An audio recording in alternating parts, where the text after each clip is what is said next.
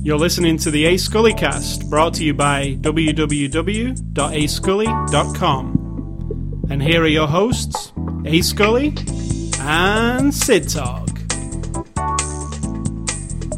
It is Oscar weekend. You've got to play some movie music, or do some movie music with your mouth. Correct.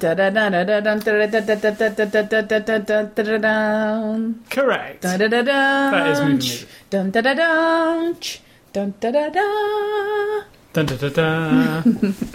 There you go.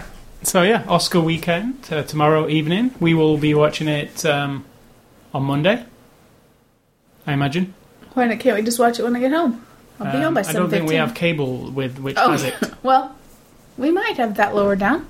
It's on a network. Plus, I want to watch it in high definition. Well, that's your choice then. So don't ask me. So we'll watch it the day after. Then you're not asking. You're telling. What's interesting about this year's Oscars is we haven't really seen any of the movies. So that's interesting. So we've seen a few. Interesting. Yeah, well, in my life, I used to actually make the effort and be devoted and have the opportunity to see them all. Yeah, but I'm saying that this is a different... you don't... Okay, it's all I'm looking at. That's it. This is a different different way of looking at the Oscars if you haven't seen all the movies. So when you watch it, it's different. You know? Yeah, I don't enjoy it as much, to be quite honest with you. Well, then you better you're watching on tonight and watch. We've got at least 10 of them. You could stay up and watch all 10. I'm not going to watch them all now. Over the course of the year, I used to just watch every movie. Unfortunately, because we review movies now, and the Oscar review movies, in fact, we got one this week, Hugo, which we're going to be reviewing in a couple of weeks. Unfortunately, because we review movies now, I can get screeners off these companies for these Oscars. But we could be watching them all year long. We can go to the movies, actually. We can watch you them could when go they to come them. out. I don't like to if I'm going to get it on Blu-ray. That's not correct, because I said to you, I would like to go to the movies sometime, and you go, well, I want to go with you. What I'm talking about is if I know I'm going to be reviewing it on Blu-ray, I like a fresh experience. I don't like to have already seen it and then watch it Right, but we haven't seen them all. That's what I'm saying. No, but we will when they all come out, which starts next week. This year, I'll just make the effort on my own then. That way, It won't affect you. But I will have at least some knowledge of why they're being... Then when it comes to movie review day, I'll just watch them on my own. No, I can watch them again. I have no I don't like watching it again. So that's why I don't do that. You know, I mean, I like to have a fresh experience when I get a Blu-ray. You know, see it new. Like this movie, for instance. I wouldn't have liked to have already seen it. I like to... So that's what I do. So this year, you will make the pledge to go and see every No, I'm not making a pledge. Oscar movie. I'm not saying that. I'm saying for my own self. Well, you won't know if they're Oscar movies until... No, I used to watch basically every movie that would come to the local theater. Every time. I'd ring it out, unless it was something I had no interest in whatsoever. Like, I don't even know what. No, I used to I would go to the theater. This was my movie going. Show up, look at the thing, and try to time in my mind how many movies could I see in one day or night in a row, and time it so that I came out of one, walk in another, come out of that one, go in another. And I would do that on the weekends or my days off. Unfortunately, you can't do that now, and we do have a nice home theater, so it's nice to watch movies that way. I can still do that. What, every day go? No, I didn't say every day. On my days off or days, when you have a weekend, a whole day or whatever, that's when I would watch. I personally dislike the movie theater. This is my opinion on it. I hate people in the movie theater. They ruin my experience. Blu-ray is the way to watch movies, in my opinion. For me. Not for you, for me. I didn't say that I don't hate people in the theater, but the opportunity to see these movies seems... That's it. I mean, I don't want to always wait until after. Because part of my love of the Oscars was always, from the time I was a little kid, I always vowed, I want to know what all these movies are. And then as I got to be an adult, I watched them all. And then when I'd see it, I would understand why. Oh, you'd go to the cinema and watch them all. Or watch them on just whatever. I mean, you wouldn't watch them on anything before the Oscars? No, because videotape wouldn't have put it out in time. Until afterwards. Yeah, I would used to just go when I was adult-ish. In fact, all the movie companies now wait until... the day after the ceremony, obviously, so they can, market put a label on like their Hugo box, comes out the day after the Oscars, because it's nominated for 8 Academy Awards this year. So they put it out then, perfectly timed, isn't it? Because people are like, "What's that Hugo? What's that Hugo?" If it wins loads of awards. So yeah, Oscars. So you've just experienced our before after the show discussion, because that was not what we were discussing. But now you got the full. But it's Oscar weekend, so that's it. So it is Saturday. Well, no, it's not really, but it is. not when you're listening to this. So it's Saturday, February the 25th, 2012, and this is after the show number 212. 2012 and 212. Lots of 12s in there. It's the movie we're going to be looking at this week is J. Edgar. This is a Blu-ray movie. 2011 movie. Unfortunately, not up for any Oscars. Leonardo kind of gets snubbed a lot, doesn't he? I think so. Yeah, I think he does. So, yeah, not up. Clint Eastwood doesn't. Clint Eastwood has his fair share of nods. But this one, unfortunately, not. So it's a 2011 movie. It's released on Blu-ray on the 21st of February, so it's actually out now. It came out last week. It's an R-rated movie. It's from Warner. There is no tagline. J. Edgar's the tagline, really. His signature, which is prominently displayed on the box. And you are going to give us the synopsis of this movie, J. Edgar. It is a look at maybe 2 to 3 of the complications that you might apply to this human being, J. Edgar Hoover. His devotion to his job, his perception of what his job is, which is protecting American democracy, and a personal relationship, or maybe a trio, like a little triangle of personal relationship, but only skirts the top of that. But that's it. I mean, there's nothing else about it. It doesn't really explore the history of the FBI and stuff, but it is just those three, to my mind, it's those 3 things about this one human that still, it's just sort of shining light on it to make you ask the question or wonder a little bit. All right, so going into the movie, J. Edgar, a biopic, as we know. And who is J. Edgar Hoover? He was the man who invented... founded the founder of the FBI, Federal Bureau of Investigation, which most people should know. I mean, no, not everybody's going to know that. Absolutely not. Americans, I'm assuming. No, really, absolutely not. Are you not taught that at school? Maybe it's in one sentence in a book. It's part of your history. I mean, it's a big, massive. Do you know how much history we have? Same as you. Do you know everything about British history? We have a lot of history. You have. Do you memorize very little bit of history? Do you memorize it all? Do you know the last 250 years of history from England? Every detail? No, but this is a big, important thing. Not really. I think. Anyway, I think it is. So it would be to Clint Eastwood's generation, because he is of that time more. It's just like everything isn't passing in time. Obama's going to be more about my history, because I'm an adult when he became president, than in 50 years when we could have potentially had 3 or 4 other African-American presidents, and it's not going to be as big a deal. And I will say... Aren't you teaching your children about Barack Obama? I mean, he's hugely important, and they're like, well, that was like 10 presidents Actually, ago. That's why I really like films like J. Edgar and different films throughout time, because they do open up, even though this one, it's not a 100% factual depiction of events. Right.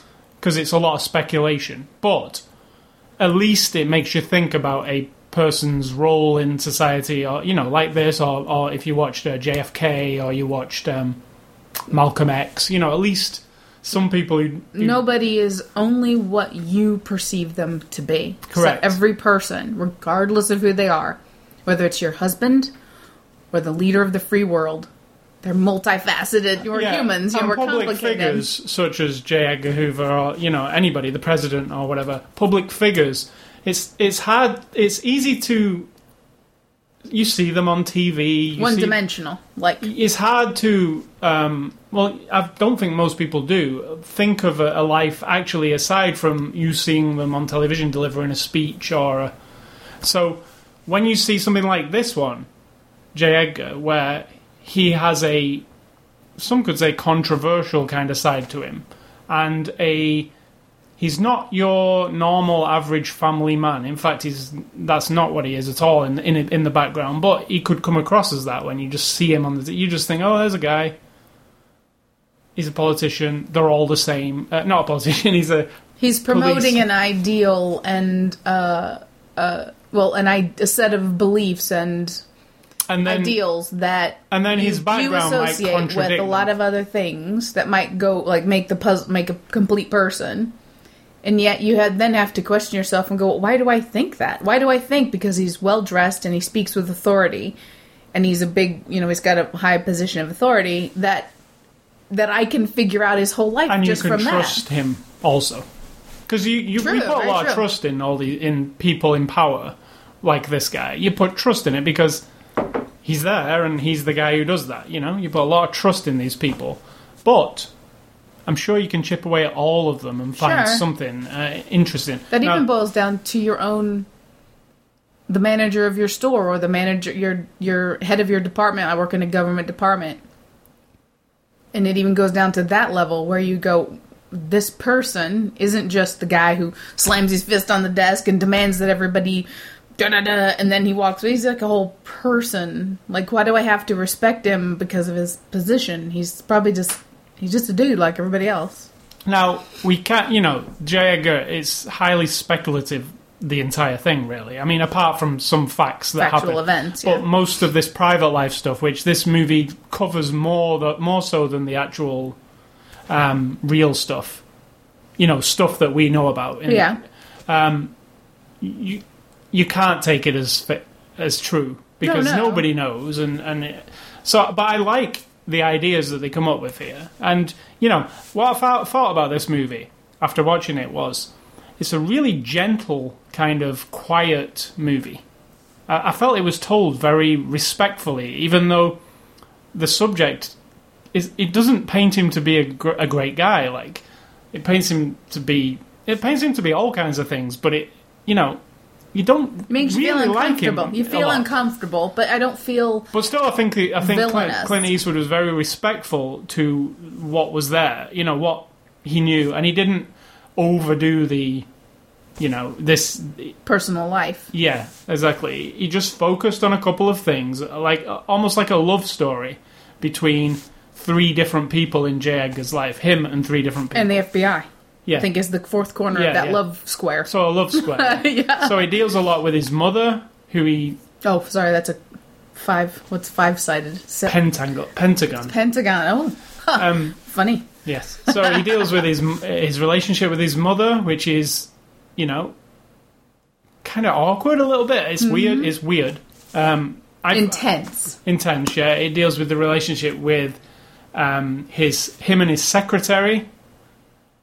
And then it deals with a relationship between him and his right-hand man, as he calls him, at work, who happens also, according to this movie, to be a lover of sorts. But not. There's no. It just asks more questions. Yeah. And in fact, it presents it in a way that makes me, as an intelligent, rational human being, realize the real question is, why would I give a shit what anyone does in their private life unless it's terrible, horrible?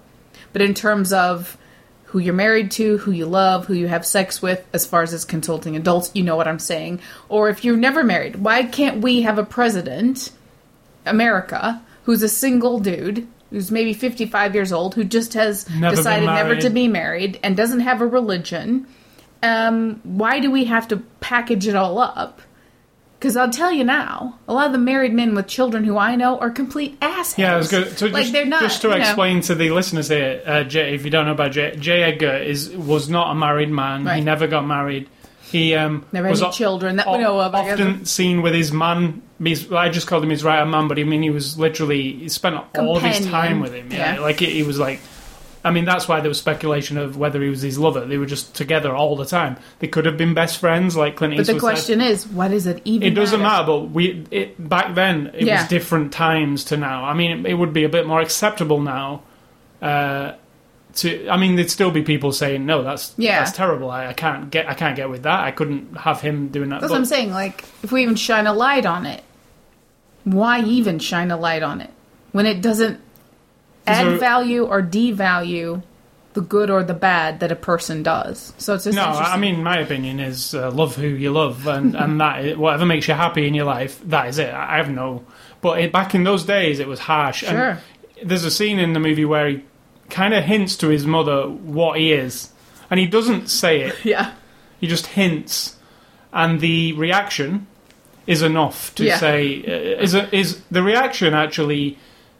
Her reaction would imagine everybody's reaction would be in those times, because those times were. I think that's what led to one of your recommendations, not just because it's a biopic, but because of that times and the because that was a pivotal time Yeah. in the coming. Homosexuality being more of a cultural discussion than it was a hidden secret. Now, like I say, I thought this movie was it's a real peaceful movie. I felt like at ease all the time. And I know some people would say, "Oh, this is like a slow movie," or it uses a style of flashback, flash forward, but I think it's a linear narrative because it's just told in the way of like. We start with the old J. Edgar, writing. A guy writing his recounting these events. Yeah, and then you go back and you see the events as they unfold. And sometimes you see an event from the beginning of J. Edgar's life. Sometimes you see an event from the middle or the end. But it never loses you. I read a lot of reviews on IMDb just now, and they were all like, "Oh, this is just the most confusing biopic I've ever seen. I didn't get it." I say to those people, pay attention. Jesus Christ. You know what I'm saying? I had no idea what you were going to say there. I don't know if you were going to be nice or gentle or be like, what are you, idiot? Because I sometimes, and this, political stuff, and this has elements of politics in it. Even though he's not a politician, it has elements of politics. Sometimes with political stuff, I admit, I get lost with it because I don't follow politics, so the actual, day-to-day running of politics and how it all works, I don't understand it sometimes. There was nowhere where you would be grey or unclear about anything.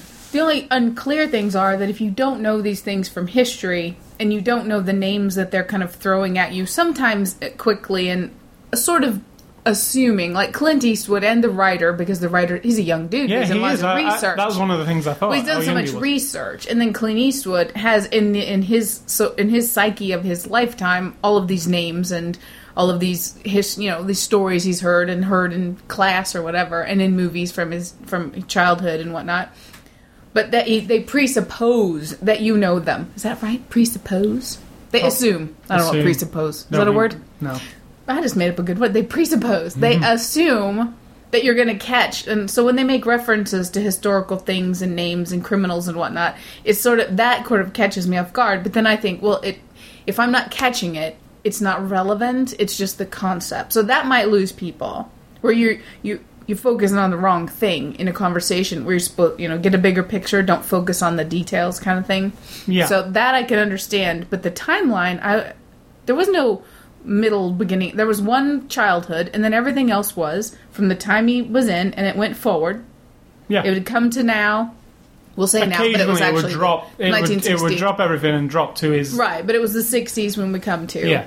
That's his old version, and then you go to the 20s, the 30s, the 40s, and it was 50s. quite obvious, because you would be dealing with a young J. Edgar in a scene, and then the next scene would be him talking to, the younger Kennedy. The makeup kind of gives it all away. With old makeup on. Yeah.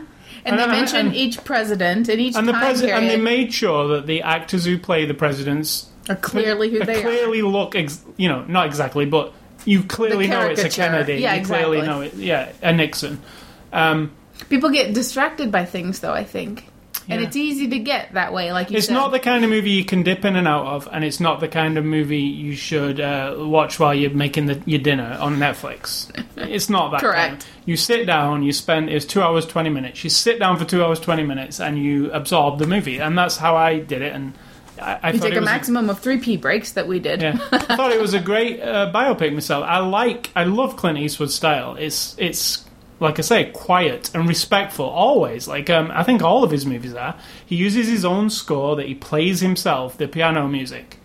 And that's very distinct in most of the movies he's made in the last 10 years. You'll hear Clint Eastwood tinkling on the ivories at some point. And I sometimes think, maybe that's going to get a bit old because it always sounds like Clint Eastwood playing the piano. I can tell it's him. But it works in all of them. It worked in Gran Torino. It works in this. They're totally different Hereafter. movies. Yeah, a little bit different, but same. Yeah, but still, you could hear him playing the piano. So I love that aspect of Clint Eastwood. He's just like an all-rounder. And, it comes from an older generation than we do, obviously. He's got a lot of experience. He's lived through this. Some of these things, yeah. Yeah, I like that. I think his philosophy, and he's mentioned it in every extra, is you just let the story tell itself. Yeah. And I think while he interjects, like with Hereafter, is there a God? Is there not a God? Is there an afterlife? Is there not an afterlife? Do we go? Is our spirit go? Blah, blah, blah. And then you ask him about it. He goes, well, you watch and you Make decide. your own mind up. I feel like if you go back over all of his movies, he's evolved to that. Like, to where you don't have any characters that are just absolutely this or that. There's all gray areas. And I think he just wants you to let the story come in you. And then maybe you want to go look up some more. You want to think a little bit about it. I really do think And what I that's really his like style. about Clint Eastwood is he's an older dude, like from a generation way before we were. Yes. Who I would think, a lot of that generation, and this J. Edgar movie portrays that a lot, would be judgmental and, backward in their thinking, an old style guy, but he's not like that. He really... You know what year he was born? Just I reckon he's about 80. Wow, what year would that be? I don't know. 30s. Actually, he's 82. He's born 1930. Well, they did. So his whole youth would have been when J. Edgar Hoover was coming of age. That's like my youth and teen years, when those years are very formative. Well, yeah, because And television was just Dillinger was not even doing coming his into thing the world when yet. he was a boy, like little. Yeah, so when he went to the movies and stuff, yeah, absolutely. Yeah, so he would have seen the James Cagneys and the that kind. He would have seen the thing of J. Edgar Hoover. They did those public service Yeah, announcements he would where he have gives like a little PSA. I mean, it's literally there's not many directors who could go, and do it in this way. I feel that all of Clint Eastwood's movies, where he just draws from his own thing, and he's one of the oldest directors out there, isn't he? I mean, he's made a lot of movies. Absolutely. So, and I really like... I went to have a look at what other people thought of J. Edgar after we'd watched it there on IMDb, and people hated it, and it's too slow, they don't get it, it's boring, Leonardo's not very good. All these things I read were exactly the opposite of what this movie is. I mean, Leonardo is... I'm just going to go down and record it.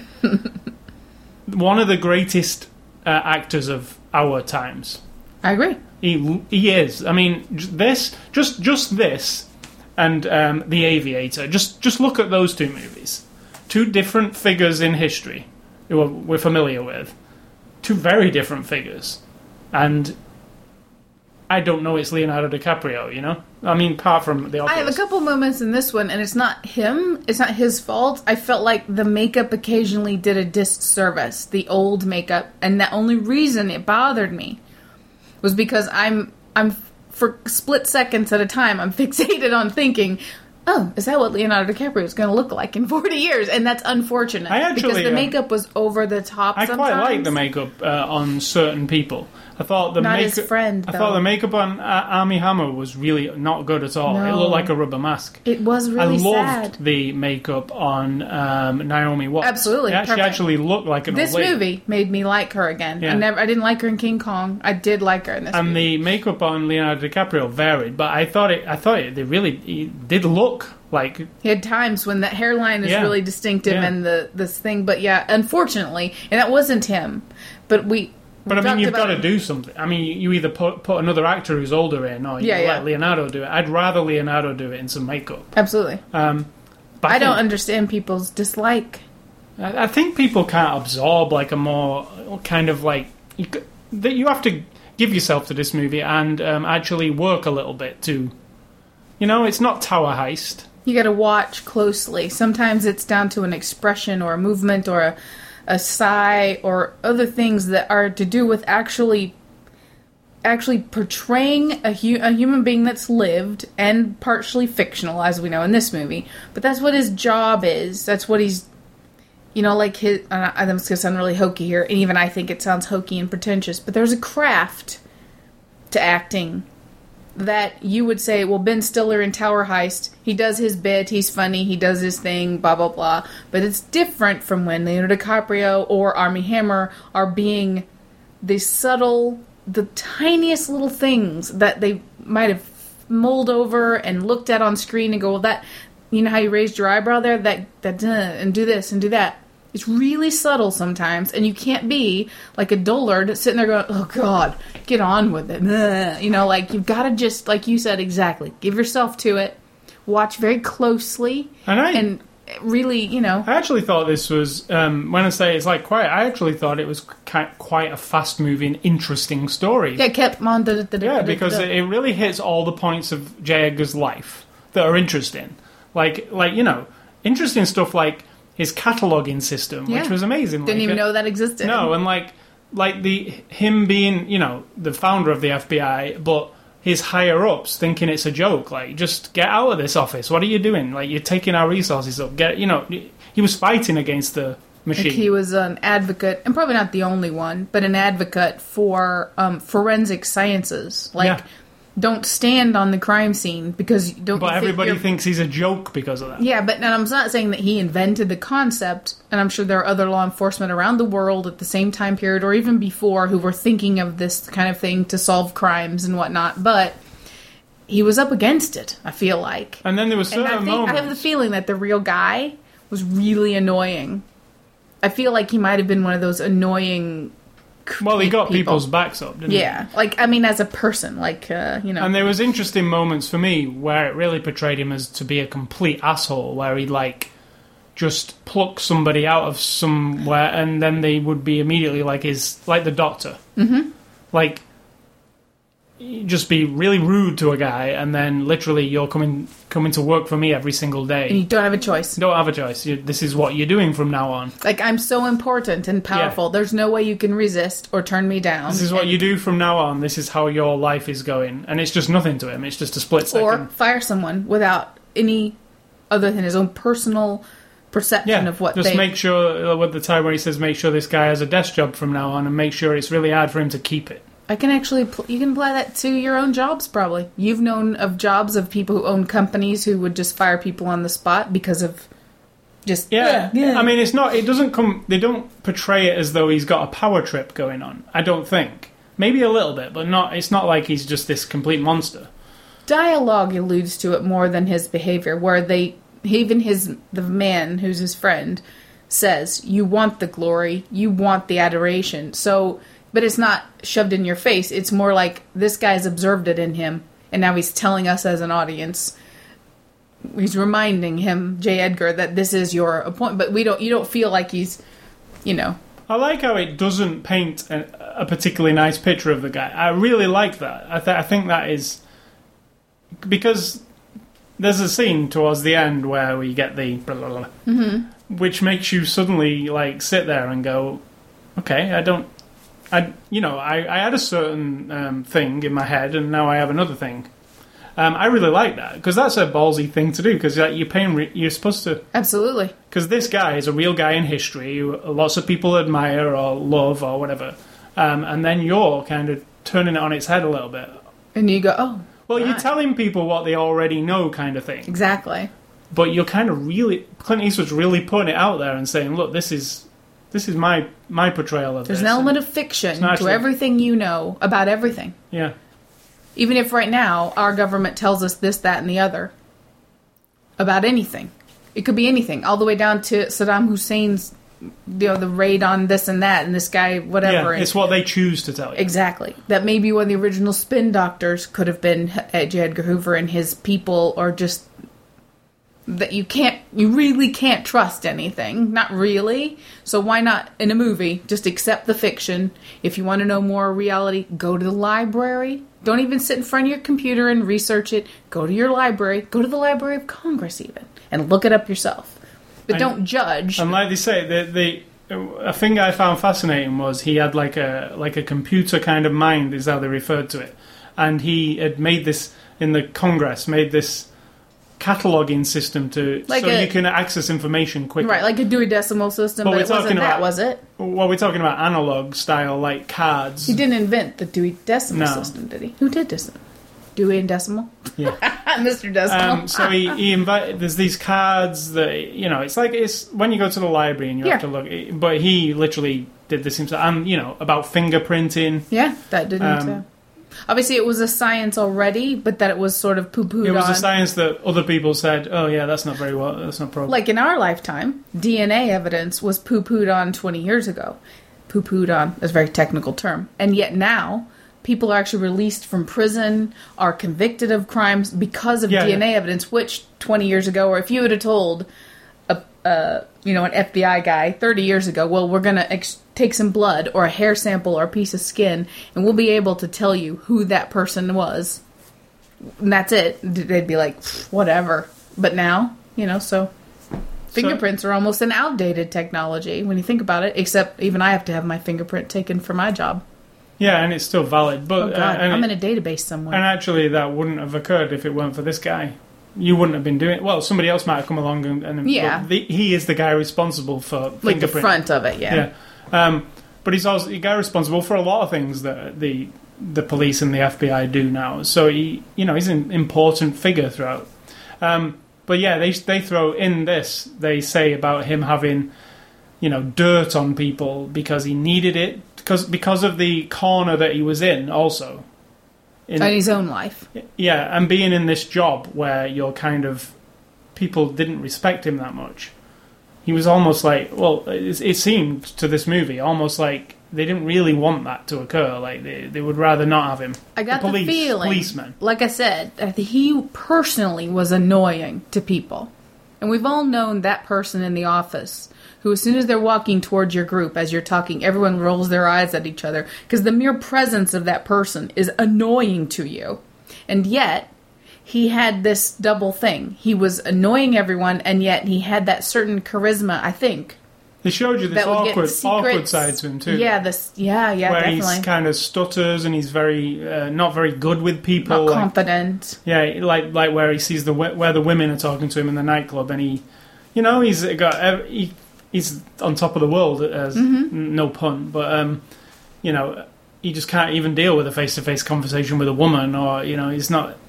Anything that he wasn't expert at, I think it seemed from this, it made it portrayed it as if he didn't want to be humiliated or make a fool of himself, and he was awkward, socially awkward. Seemed to be. Like where he met his secretary at the beginning, and it was just an awkward exchange, and then after this awkward exchange, it was this relationship understood itself. Yeah. But then with his mother, it was awkward. I think you can boil it down to certain psychological studies that say, if in yourself you don't feel you can control something or you don't understand it, then outside of yourself you try to overcompensate by being too controlling over something else. Right. There were questions about his own sexuality, possibly, his own self-worth, his own place in the world, and so on the outside of him, he had to overcompensate by being like a control freak and a dominant personality. But on the inside, he's super fragile and like anything could like break him, So I think that's pretty, that kind of sums him up. I'm sure there's people who know a lot more than we do about the man J. Edgar and have really read the history books and, really looked into and they might watch this and say, it's all... Yeah. But it's just somebody else's look at this. And they don't... Clint Eastwood doesn't claim for it to be the God's spoken truth. I feel like it's just pointing a light at the fact that relationships, I think, is pointing a light at. It's not about his career so much as it is the relationships. But that in history, why do we focus on the relationship when in fact he might have done really good things for us as a country, but we kind of overshadow that by did you know that? But in fact, he probably did, with his good and the bad, make progress for us as a nation. So, and we got to remember, 1919 was when he was a young man. By the time he was 24, it was into the early 20s, 1920, 1921. That's only like 30 years after kind of like the, turn of the century. Things were just huge change going on. So he's kind of, middle of old school, new school world. Yeah. And if I was going to say... I don't know what the point of that was, but I'm just thinking in history, like the nation at the turn of that century, 1900, 1910, 1920, was like, it's like a powder, what's it called when you say like a powder keg? His department, though, the FBI that he founded, changed the world, changed America. So, he's an important figure in history, no doubt. I guess some could argue when you build up that kind of force on your side because you want to counteract forces against you, that then you spur on the enemy, so to speak, 'Cause they're like, to "Oh, power up, can and then we-" you power up, and then they power up, and so it's arguable in history what that does as a world of humans, what we do to each other politically, but I think the value in this film for me was like how they portrayed him as a flawed individual, but still a human being. But you can't like him all the time. Sometimes you're like, he's a complete tool. Like I just despise him. Sometimes you're like, well, this is a touching moment. I was touched at the end, to be honest. yeah, I mean, absolutely. that was a really nice way of. I think we all know he's dead. So I'm like, touched more by the thought of how other people, because one thought kept coming to my mind, right? For every person, regardless of who you are or how horrible you are, you can be there are horrible human beings in this world. Someone loves you. Mm-hmm. There's someone in this life, and even if they know the horrible things about you, there's something about you, a reason that they love you. And that can almost add value to you as a human being, even when it's not there. And so, for everybody, like, what defines him is more about how these certain close people loved him in spite of whatever. And I felt like that's what I got out of the relationships, really. so He was always pushing away, but they were just right there. There was no getting rid of them. Do you know what I mean? He couldn't live without them. He only interacted on a emotional level with four people. Literally, that was his family, wasn't it? And it wasn't an average everyday family. There's no kids running around. There's a niece there at one point, and I'm thinking, oh God, I feel bad for that girl in this family. Because the mother's kind of wacky, and then you've got Jagger who couldn't give a shit about the niece, really. And then we never meet the brother or anything, but I just thought... And she was all dressed up like a perfect little doll. Like she came over for a dinner. You know what? And my mom said when she was a girl, that's how my grandma would dress her to look like a perfect little doll, and I just thought, oh, poor little thing. So cast here, we got Leonardo DiCaprio as J. Edgar Hoover. I'm astonished that that performance isn't up for something this year. I mean, I just like him more and more. He's like Matt Damon, where every time I see Matt Damon, I'm like, wow, Matt Damon's really good. I actually like Leo more. I think he's really versatile, Leonardo DiCaprio. I've seen him do all kinds of things. And I'd like to see a straight up quality comedy with Leonardo DiCaprio, like a quality comedy, not like a wacky comedy, not like Bridesmaids or something like that. But I mean, something actual quality, not a romantic comedy or something, but like a, one of those... I feel like he could pull anything off. I do too, absolutely. I mean, and this only strengthens it for me because he's pulling off a guy, he's playing an older guy. Half of this movie he's playing a guy who's, 30 years older than himself? Well, more than that, yeah.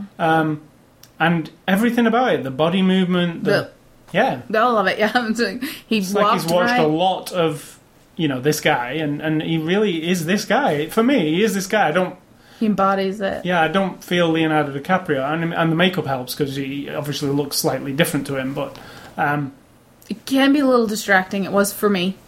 It was a little bit at first, and then I'd rather them not try as hard to add the age, because I think he can do that himself, like you said, with his own acting abilities, so you could tone down the prosthetics and all that, or whatever they call that, pieces on his face, and just kind of let him do it himself. But, I can see past it. Yeah, and you do need to know that he's a lot older. Absolutely. Because of the way it's told, too, with the back forward.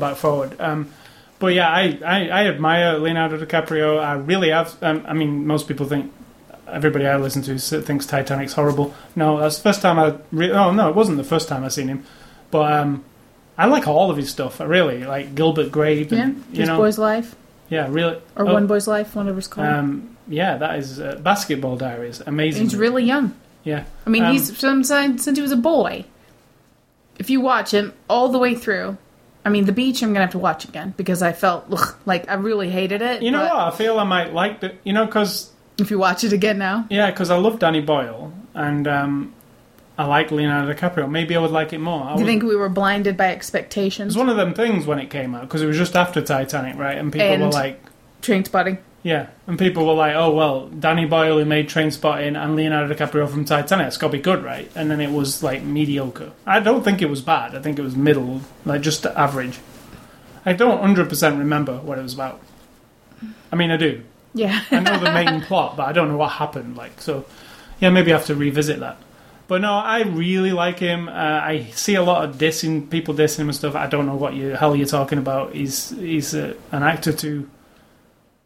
I guess it's like me. I hate Jonah Hill, and I don't hate him as a human being. I see him on the screen, and I feel like, oh my god, I just lost 20 points on my IQ, and I don't know why. I have this aversion to him, and until something happens that he does that changes my mind, he doesn't have to prove anything to me, but there has to be something.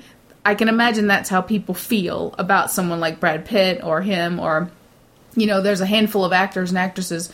Me with Angelina Jolie. I'm not a huge fan. I pick and choose. There are movies I think she's awesome in, and I'm totally in love with her. And then there are movies when I just think, oh my god, can we have any more Angelina Jolie shoved down our freaking throats? I'm sick of her face. I'm sick of her acting. The Changeling you would like. I did. Yeah, I did. Clint Eastwood again, yeah. Yeah, and Salt. Absolutely. I reckon you like Salt. I did like Salt. So Naomi Watts plays Helen Gandy here, who is J. Edgar's secretary. Another one. I didn't like her in King Kong, and now I'm flipped around. She's really good in this. She was really good. Her makeup is the best makeup of them all, because I really bought that old makeup. Because they didn't go overboard. They just kind of did a chin more. And her hair, a woman's hair does a lot more, I think, aging. Yeah. For you. And then they did her neck just right. But she's so good in this. It's like a subtle... She doesn't say much, if you think back. But she's a loyal... There's a lot of... well, she understands him. She doesn't have to... He only asks her one question. He asks her questions like, can I trust you with this? And she doesn't even have to say yes. And he knows. She just looks at him. There's a lot of that, right? So it's just this bond between them that is established at this Maybe there should be a movie about her. Yeah. Because that's an interesting character. A woman who is chosen, she doesn't want to be married, she doesn't have children, she wants to only focus on her job. About her work. And we're talking about 1920 here. Yeah. 1921, in American history, of a woman choosing not to be married and wanting to be a professional woman, which she obviously put in... I mean, she tells him straight up, that's what I want. So that is an interesting character, but it sounds like to me, when they did their research, that she wasn't giving up anything about herself or anything. So she's more of a mystery than he is, and if you think about it, she probably held more secrets than any of those other people around. Well, she knew everything. Fascinating. She knew everything, because she had access to it all. Then there's Dame Judi Dench, plays an old lady. J. Edgar's mother, Anna Marie Hoover. It's another good performance. Yeah, I mean, come on. I really like Judi Dench. I mean, she was a good choice for it. But it's just being an overbearing, weird mother. That's an awesome scene, though, when he hints at something and she she's just bites back. Yeah, she just literally bites him like a Rottweiler would bite your arm. I mean, she doesn't literally bite him, but it's verbally a verbal equivalent of biting him, saying, enough of that. Yep. Let's move on. And then finally I'd put down Arnie Hammer as Clyde Tolson, who's J. Edgar's right-hand man, who Arnie Hammer you will remember from The Social Network. As the twins. Which we were mind-boggled that there wasn't two of that guy. Do you remember? We watched the extras and we were like, what are you? Hold on, there's just one guy. That was amazing. And in this, he does a very good job. Because I feel like he is the straight man, so to speak, even though J. Edgar is obviously serious himself. But another interesting person, a real human who existed, who probably held a lot of mystery that will never be told. And I feel like that guy, until they put all that makeup on him, the makeup was terrible on him, I have to say. It was so frustrating, because he did such a good job of... I don't know why, because it was Leonardo's makeup was nowhere near as bad as this one. It looked like this was done by somebody else. It was maybe it's because he's younger or something. I don't know. I think what they were doing, it looks like to me, they looked at too many photos of the real guy and tried to keep sculpting instead of just aging him, which they did to DiCaprio. He doesn't look like J. Edgar Hoover. When you look at J. Edgar Hoover, he has a very specific face. Yeah, he don't look nothing like him. Right, really. But there are characteristics of his face. Like the sculpted hairline. But his shape of his head, yeah. But with this guy, it was almost like they wanted to take a mask of the other guy as an old man and slap it on him. But in spite of that, behind that horrible makeup job, I think he did a fantastic job, even in those scenes where he had a problem and now has to move everything about him. I think it came through, so that's a testament to him. Because I've liked him from the minute he stepped on the screen. I was like, Oh, he kind of commands me a little bit in a very quiet. You know how I think of him as Tim Gunn from Project Runway, because kind of authoritative. there is I'm not the star of this show.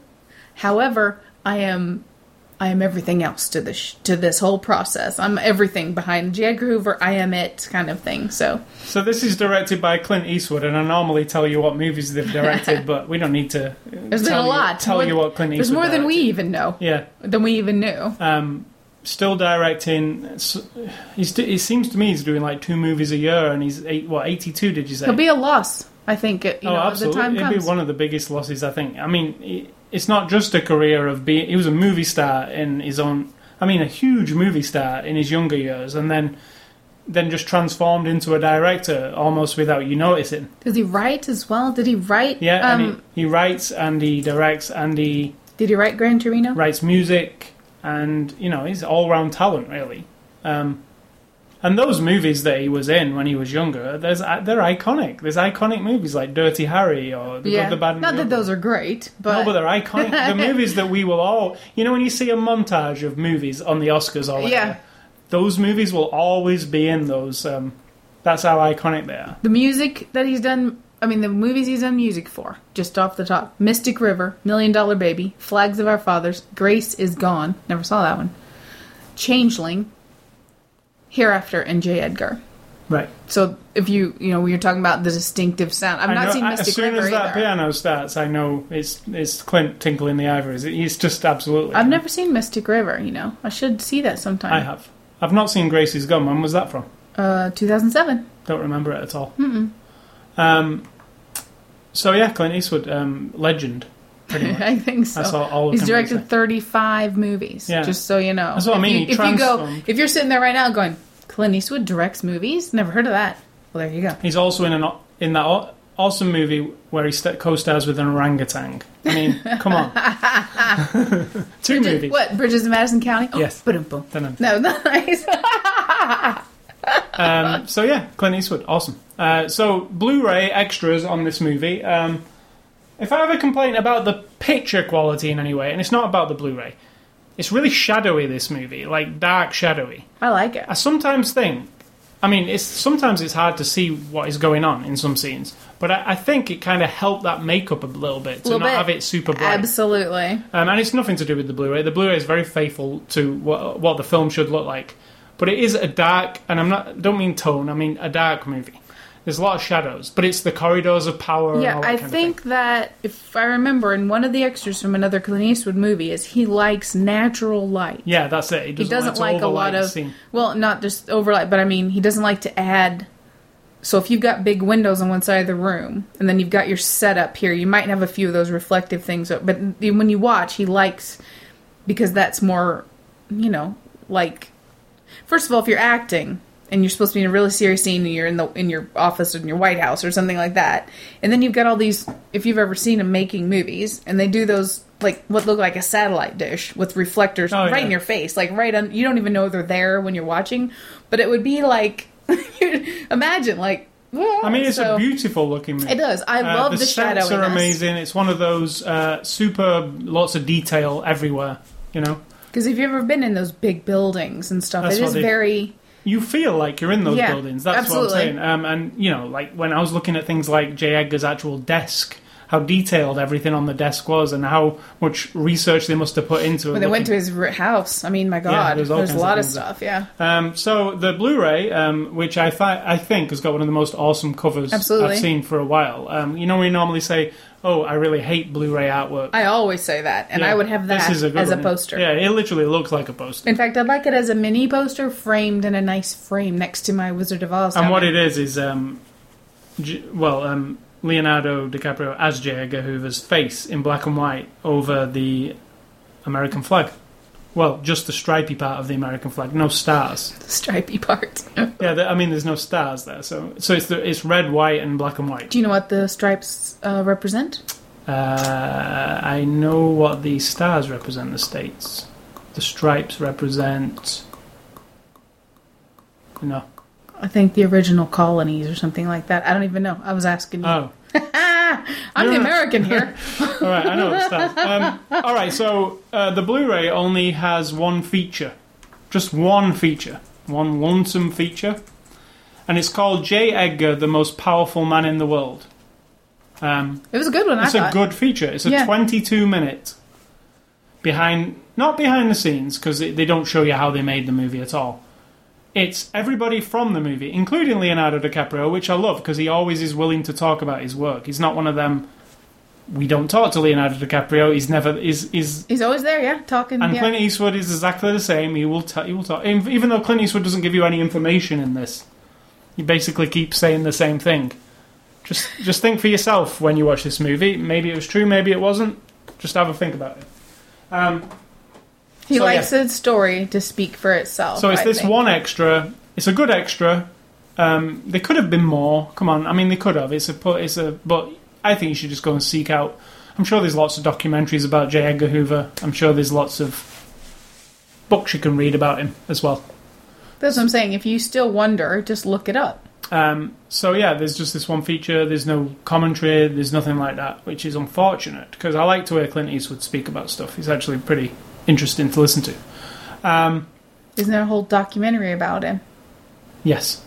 Yeah. So, in conclusion, J. Edgar, Blu-ray, DVD, ultraviolet, digital copy, very, very good. After last week's Tower Heist, I feel refreshed after watching a movie that has some meaning to it, at least, you know? That you can walk away and think about for a while. And feel like... Well, yeah, because Tower Heist, we're still talking about it, but only all we're trying to say is it. But what I mean is, we don't remember it. I'm not just thinking about this movie, J. Edgar. I'm thinking about Clint Eastwood. I'm thinking about the real man, J. Edgar. I'm thinking about events in the history of America. I'm thinking about capturing John Dillinger. I'm thinking about all those things after. Or the complexity of a human person, and that you can't ever take somebody just from the side of them that you see. If I meet some asshole at work, and that's the only relationship we have, is that I see this guy in meetings and he acts like a dickhead and he's really bossy and he's hateful. When he walks out of that room and he goes home, there's somebody who loves him, or there's something redeeming about that person. Or woman, could be a woman or whatever. Some people who know me find me very unlikable because they only see one part of me. And then to know the other parts of me, it's almost like I don't want to know the good parts of some people that I don't like. But sometimes you have to. That's what this movie made me think. Like, there's always something else. There's also a moment I needed to mention, and I forgot in the main review. But there's a moment where they show you in the cinemas in the 1930s.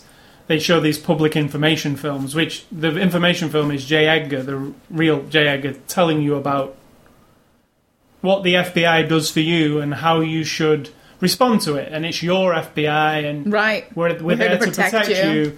And then he shows you, we're capturing these bad guys because there was that was when the big bank robberies were going on, all that kind of thing. And then the next thing is them watching James Cagney playing Public Enemy No. 1. They're booing him and cheering James Cagney. Yeah, so it's, shows you the idiocracy of a nation anyway. So, which is always the case. Absolutely. Right? So, yeah, I highly recommend it. Thanks to Warner Brothers for the Blu-ray. And if you want to enter a contest, go to ascully.com. Nothing to do with J. Edgar, but you can enter a contest.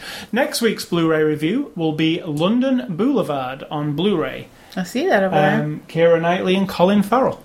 I like Colin Farrell. And I like London, so London Boulevard. London Boulevard. I like the way you say boulevard. How do you say it? Boulevard. Yours is kind of... like Missouri Boulevard. Yeah, Boulevard. Boulevard. So, what's the game we play? Next time we're getting intimate, I just want you to say that over and over. Boulevard, Boulevard, what's Boulevard. What's the game that we play at this time in the podcast? The game we play is Right That Line. Sorry, I broke everybody's eardrum there. Yeah, you did. Right, as in... Right That Line, as in I'm going to give you a line from a movie, a very famous line from a very famous movie, and you're going to tell me if it is correct or incorrect. And the challenge is... that you think you know lines from movies, but when you hear it out of context or someone's challenging you, you might go, oh, wait, I thought it was this, but it's actually that. So, and will the can they play along at home? Well, they can if they want. How? I don't care. I will say the line, and then you can hit your pause button. Or if you sit there and think about it for very long, they'll have time. Don't cheat. Don't look it up. No, it's pointless. We're going to give you the answer in about 20 seconds. So. All right, do it. Okay. So, the line is...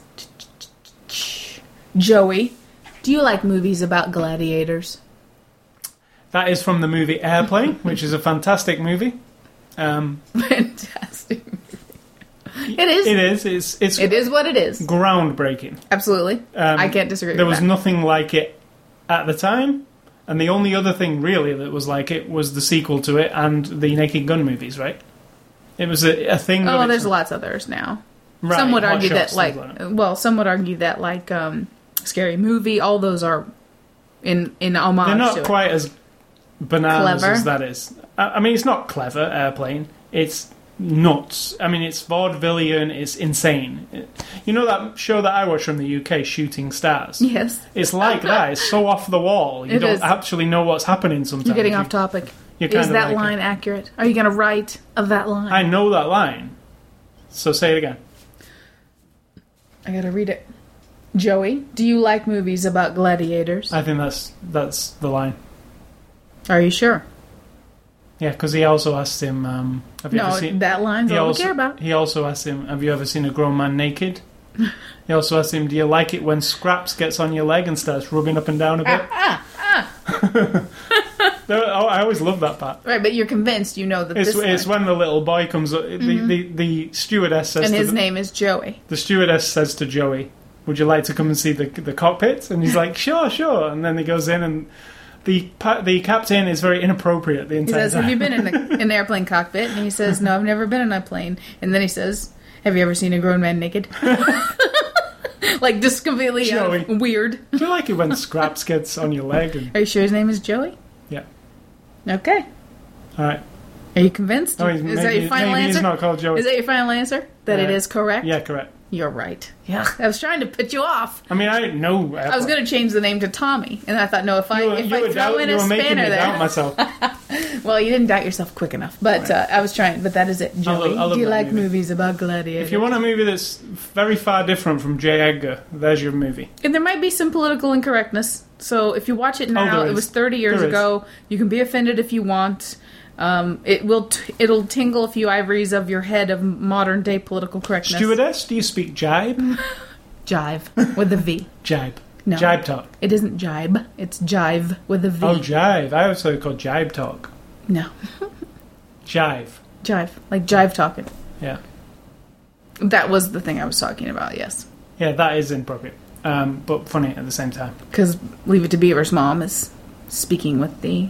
So, moving on to movie recommendations. My movie recommendations for this week on the theme of J. Edgar are...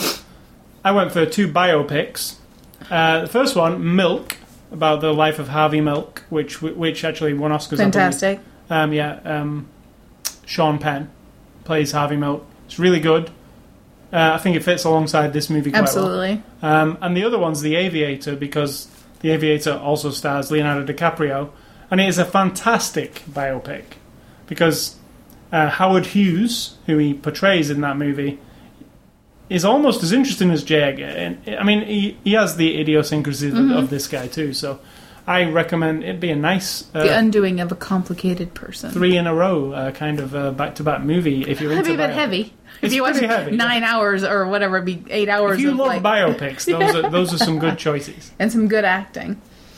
And mine are Frost Nixon, because I feel like that's another one where, first of all, the performances are awesome, the historical value is there, and yet it highlights the individuals The of men. a historic thing, but they're just men. It's about the men, not the Yeah, event. and they're just men. They're just dudes who have wives and children and take a shit every day and, you know, whatever. We're prepubescent boys at some... I mean, they're just dudes. And here they are at a showdown of a very pivotal moment, you know, an undoing of someone or whatever, you know.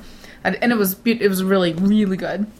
And the 2 other ones are going to be, and I haven't even seen these, but I'm going to say, just in context, is to go see... I haven't seen them. You've seen Public Enemies. I haven't. Not from 1931. This is The 1931. original one, yeah. Yeah, Public Enemies from 1931 and G-Men from 1931, so that you can get an idea of the sort of the social, what audiences were wanting from this sort of hyper, because they point out in this movie that James Cagney plays the bad guy in one, and then he plays J. Edgar Hoover in the other, and it's in the same year almost. So the turnaround from public audiences cheering for the bad guys, like they said, Bonnie and Clyde, and all the bad or mobsters and whatnot, and then turning around and all of a sudden cheering for the FBI. It's a very interesting thing, I thought. bet it's on Netflix too. Oh, they have are? a lot of old movies. Yeah. Plus, there's a remake of Public Enemies that we reviewed actually back in earlier after the show, the one with Johnny Depp. Michael Mann's Public Enemies, which was actually a good film. It was just unfortunately had this really bad sound mix that kind of ruined the Blu-ray. It did. But apparently it wasn't just the Blu-ray, the theatrical release. But yeah, it was, if you are interested in John Dillinger... It was good, but I think I would rather see the original. Yeah. To be honest. It was a good movie. It just had this funny sound mix, and it was Michael Mann's... They say it was on purpose. Yeah, they do. I don't agree. I think it was technically I think that was back-talking after the fact. Yeah. Oh, shit, what am I going to say? Oh, yeah. It's like when you trip on something and you go, oh, I meant to do that. So yeah, that's our recommendations for this week. Games and A Scully stuff, not very much this week. The Oscars, I mentioned earlier in the show. The Oscars are tomorrow. That's all I wanted to mention. Secondly, the game... what happened there? I changed the colour. Secondly, the game Asura's Wrath is the game I've been playing this week. And you saw a little bit of this game, me playing it. Let me explain Asura's Wrath, and it's pretty difficult. Asura is Asuras. Yeah, he's a god. So you play a god in this game. There's 7 gods in this game. The god, and it's let me say it's Capcom's version of God of War, but with some different gods. It's not the Greek gods. I don't know what these gods are. Asura. I've heard of it before, but I don't know. Okay, they're not fictional. I mean, no, it's an actual Japanese thing or something. Anyway, there's all these gods. You play one of them. You are framed by all the other gods into looking like you killed the emperor, and then you are killed and cast down into the pit. Sounds like God of War. It kind of is, but in this mad anime. Let me say the game itself. It's like watching an anime. It's actually even split up into 10-minute chapters. And at the end of each chapter it says to be continued. It's left on this cliffhanger. It's always a cliffhanger and it says to be continued. And the start of the next chapter, they roll the whole credits again. So it's like watching a TV show. Is that annoying? No, it makes the game pretty interesting because I've never really seen that done before. After like the 5th or 6th time? And the bite-sized kind of 10-minute pieces, I kind of like that about it. So you can sit down, play one of the episodes, and then... Oh, yeah. Like when your wife says dinner's in 20 minutes, then you know you have time to do one. That's kind of cool. But my problem with it is there's not much game. It's like watching a movie and pressing buttons every now and then. Right? You don't feel involved. It's QuickTime events. The game is comprised of QuickTime events. What does that mean? Shenmue is the first game that brought QuickTime events to life. And what is a QuickTime event? You press buttons that appear on the screen. It'll say A. Oh, okay. You press A, and then it'll say Y, and then you press Y and Y. And if you press them correctly, the cutscene carries on moving. Now, if you think about that from a gameplay element, you're not really doing anything. It's just... If you press the buttons correctly, the scene, story goes on. Yeah, and there is no branching in this story. If you press them wrong, it doesn't change anything. It still carries on. You just get less of a score at the end of the scene, which means you're really not doing anything apart from pressing some buttons because they needed to give you something to do, right? Now there are parts where you actually fight. You've got combos. You can, you're a god, you can punch people, you can do special moves and stuff, but it's really, really lightweight. It's like you've got a punch, you've got a kick, and you've got a special move. That's literally it. Like, it's not deep, there's no involved. It's very easy, you just kind of press the buttons very fast, everybody goes down. It's in the style of God of War, like lots of enemies at once. I really am digging the story. It's really abstract, it's really Japanesey.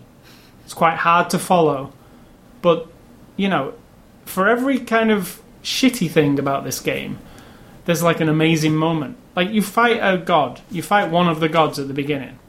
and you're fighting him. You're just normal sized. You're having this fight, and then he says, "Screw this!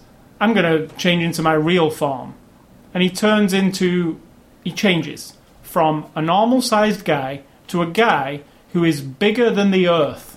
Right.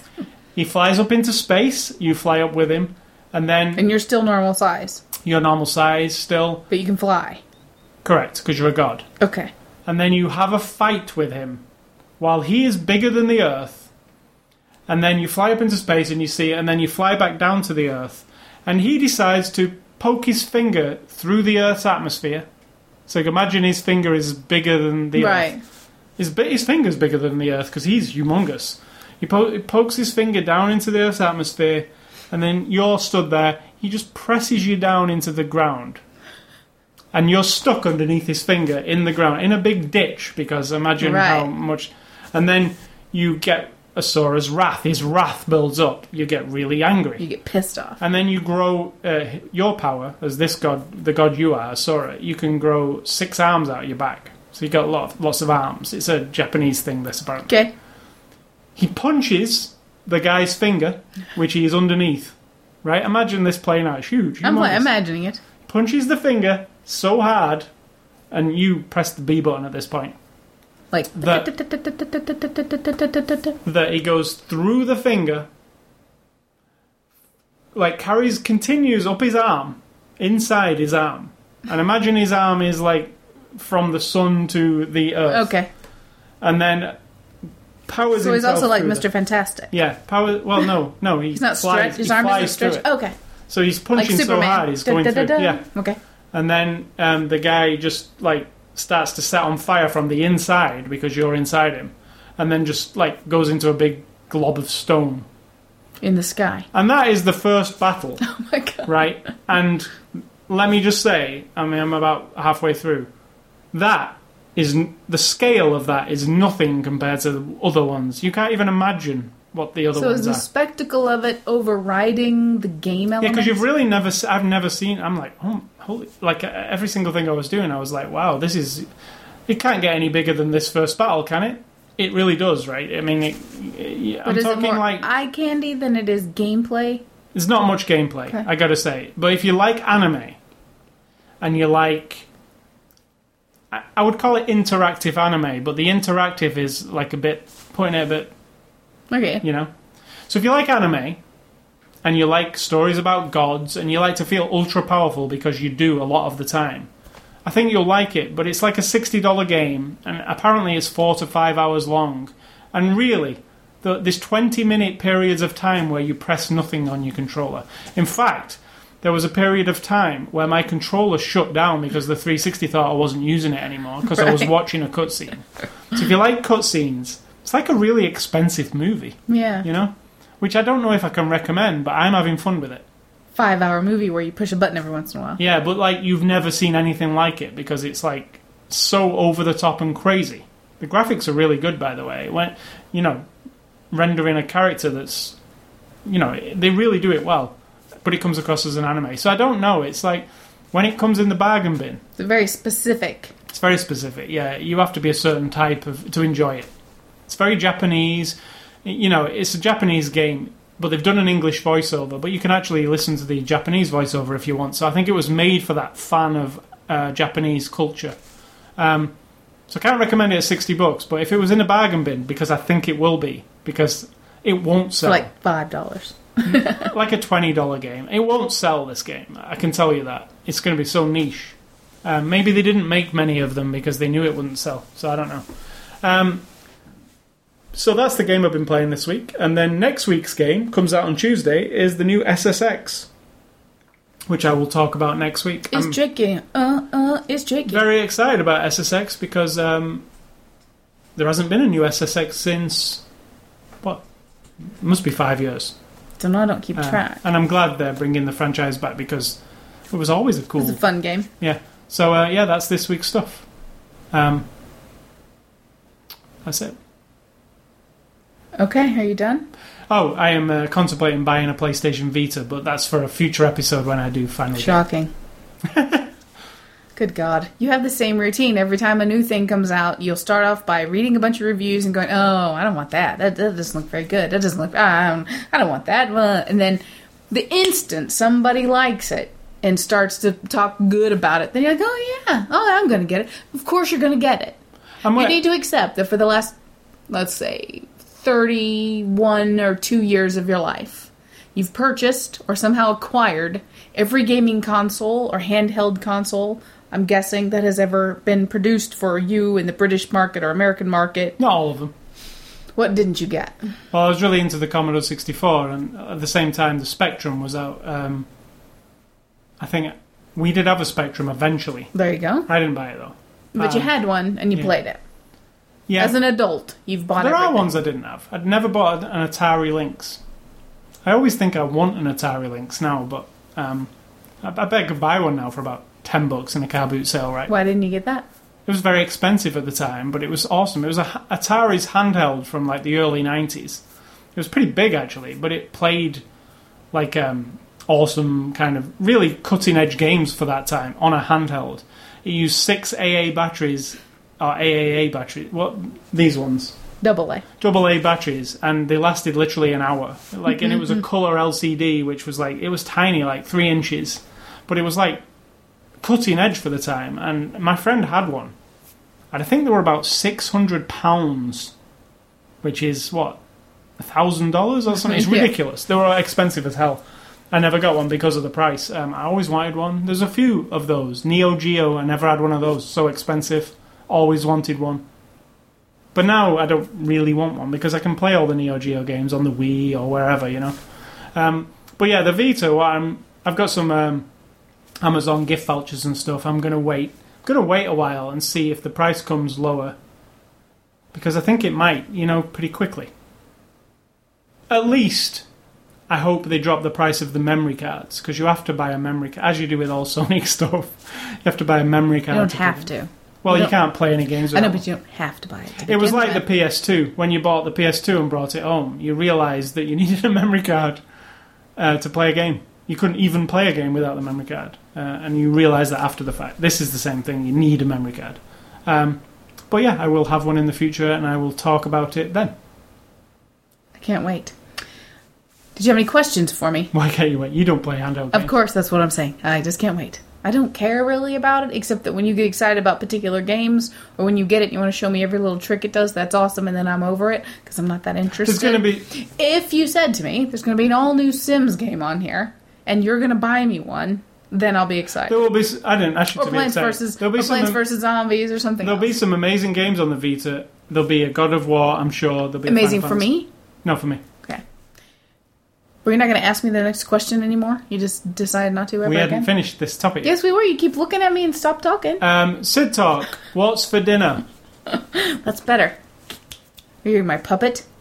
What's for dinner will be tofu scramble, which will have some onions and peppers in it, mushrooms, and we got this. We were at the health food store the other day, and you, excuse me, spotted thus and decided we were going to try it, which is Eden Organic, which is the brand, curried rice and beans, which is brown rice and green lentils. I can't help but I just had a thought. It's in a can, so we have no idea what it's going to taste like. You could drop raisins into that and it tastes good. Yeah, we're going to taste on its own, and then we can put raisins. Don't have any raisins right now. No, I don't mean no. I'm just saying you could. Yeah, but we don't even know if it's good yet, so we're going to try it. And with that will be the tofu scramble and the leftover Mexican rice that we got also in a box, and I forget the name of that one, but that was really good as well. We're going to have that. EdenFoods.com or something. This was EdenFoods.com, yeah. Yeah. Seems like a pretty reasonable company. Curried rice and beans, yeah, it sounds really good. Yeah, we'll see. It could taste like shit because stuff in cans sometimes does. Often has a weird texture and stuff, but we shall see. And then my advice to the world is, to the whole world, do not dismiss the impact that people have in your life, for better or worse, right? If you're close to someone in your life, as in intimate with someone, as a relationship or a one-time thing or whatever, or as a friend, a close, your best friend in grade school, they're going to have an impact on you, a huge impact sometimes, and they're going to change you in some way. So to think like, oh God, I had that one boyfriend that time, and he was a complete asshole. Ugh, I never want to see him again. you can't dismiss the fact that he probably adjusted your relationship with that person probably did something to you that affected you for the rest of your life. Changed the way you do, or you think, or you approach, or you feel about somebody or something. The way you let people in or don't let people into your life. How paranoid you are, how open you are, or how trusting you are of people. Or maybe just plant the seed in your mind to broaden your mind a little bit. And you didn't even realize that that friend had that impact on you. Because that was when I was 10 years old, blah, blah, blah, you know. So, just saying, don't dismiss the fact that some of the things you're doing now as an adult might have been impacted by some one person at one time in your distant past. Whether you liked them or not. Whether it was a horrible experience or not. They've put one of the pieces of your puzzle in there. On this topic, but kind of off topic, in the J. Edgar movie, they didn't ever really deal with his father, like. Well, we just saw the glimpse of maybe. Yeah, but not really any. I mean, I'd have to go and look that up. Yeah. I mean, was J. Edgar the way he is because of the? I don't know. I think it was the mother. Yeah, I think so. Absolutely. Too. Yeah. So that's my advice. That's about people changing who you are, you know. Yeah, absolutely. Yeah, including parents, because, you know, you didn't have your mother for very long. But the fact, it wasn't just that she was your mother, but you have distinct memories of her. Yep. And you have memories in your mind of what type of a person she was to you. And that makes you a certain type of person. Not just genetically it makes you, but you have memories of a woman of a certain type. And that makes you then treat other women or expect other things of women in a certain way. Just because of that brief relationship, even though you're very young. And I think some people forget that as you go along in life, it's kind of like you're a magnet and you're empty when you start. And as you go through life, little bits of everybody sticking to you. Sometimes you repel things. Absolutely. You know, some people, it's like this. Chalk and cheese. Absolutely, yeah. It's like opposites do not always attract. And yet, even that experience, if someone totally repels you, it could give you an insight to future people of that type. Correct. And maybe teach you how to deal with them better. You know, I've had that in my life at work. Some people who I didn't deal with very well. But now as I carry that experience with me and I see another person with the same personality coming toward me, I take that past experience and try to broaden my mind and look at it a little bit different way. And so that's it. I'll stop talking. Very nice. So thanks for listening to the show. I want to remind you about our websites, ascully.com, sidtalk.com. You can catch us both on Twitter, Facebook, Xbox Live, YouTube. The Zune Marketplace is a place where if you have a Zune or a Windows Phone 7, you can go and get this podcast. Subscribe. If you have the iPhone, you can go to the iTunes Music Store.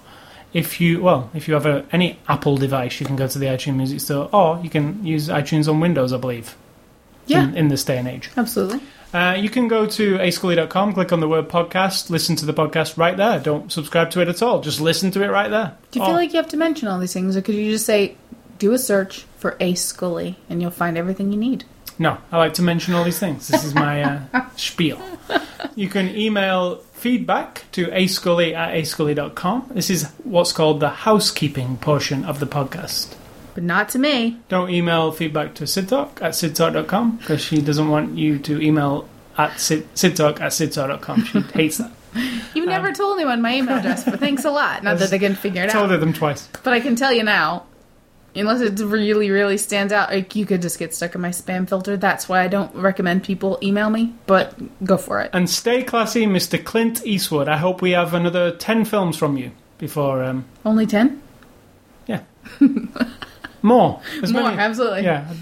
I don't think he's done. And I'm going to say, everybody, think for yourself. Absorb as much information as you can. Make your own decisions for yourself, because chances are, if you don't, somebody's doing it for you.